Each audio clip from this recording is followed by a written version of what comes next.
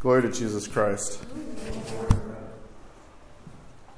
may have noticed I went back into the altar because in commemorating Filaret, the Metropolitan of Moscow, whose feast is today, I couldn't not say something about Filaret of Moscow, so I had to go and get the recorder.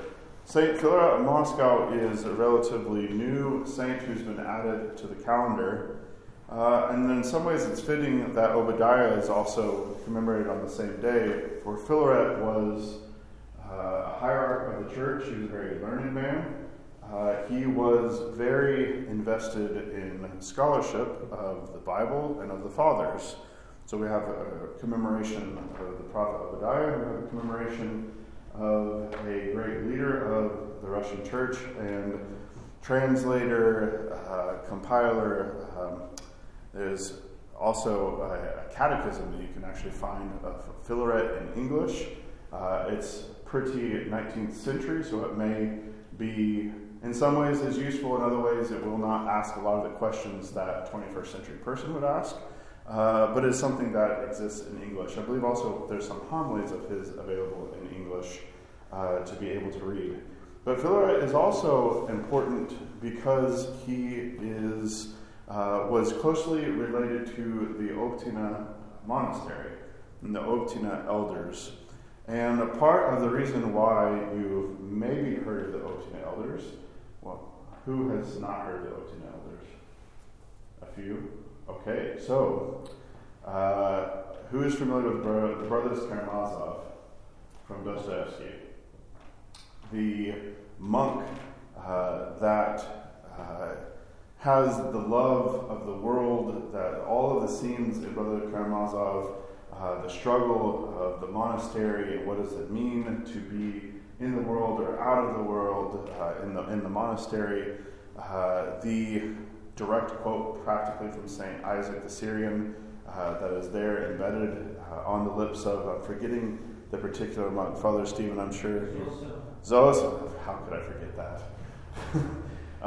It's said he was modeled off of maybe St. Tikhon Zadansk, maybe an Obtina elder.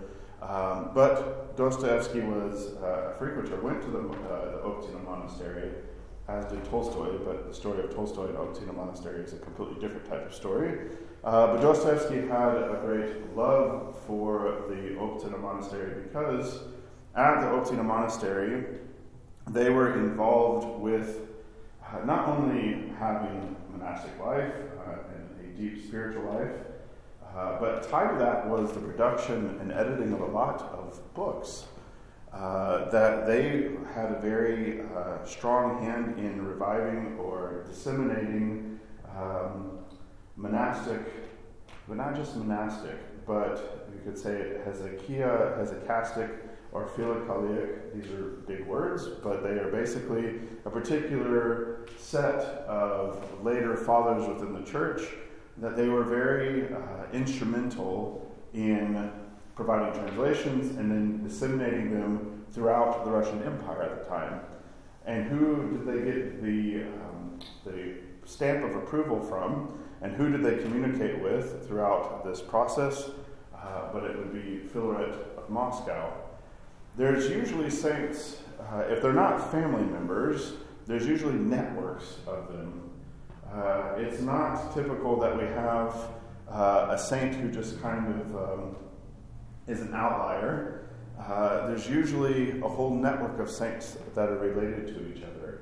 And it's, I think, the underlines for us that the work that we all have in the kingdom is that we're relying upon not only the fathers and mothers that have gone us before in the faith, that we rely on the Spirit that has guided them and the wisdom that they received from the Holy Spirit, but that we also, in our day and age, are related to a whole network of people who make things happen, and to be constantly reminded of our roots that go backwards, but also how we are supported and uplifted by a network of people around us, even in doing things and making things happen that we don't even really think about all the time.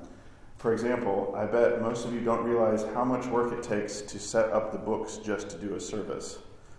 That's at least, my guess, 10 or 15 minutes if there's nothing out of order, or there's not a question about the service. Just to get the things into the place, it might even take more time than that.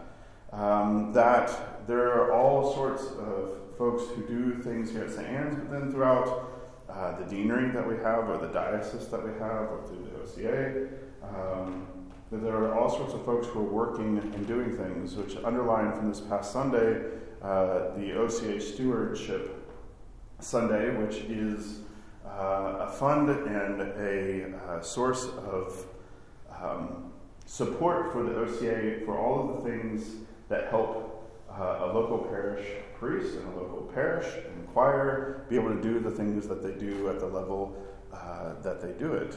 So let us remember always the roots, where we come from, who we are dependent upon, who are reliant upon, and not float away with this such common myth that we are kind of always pulling ourselves up by our own bootstraps and doing it Lone Ranger style.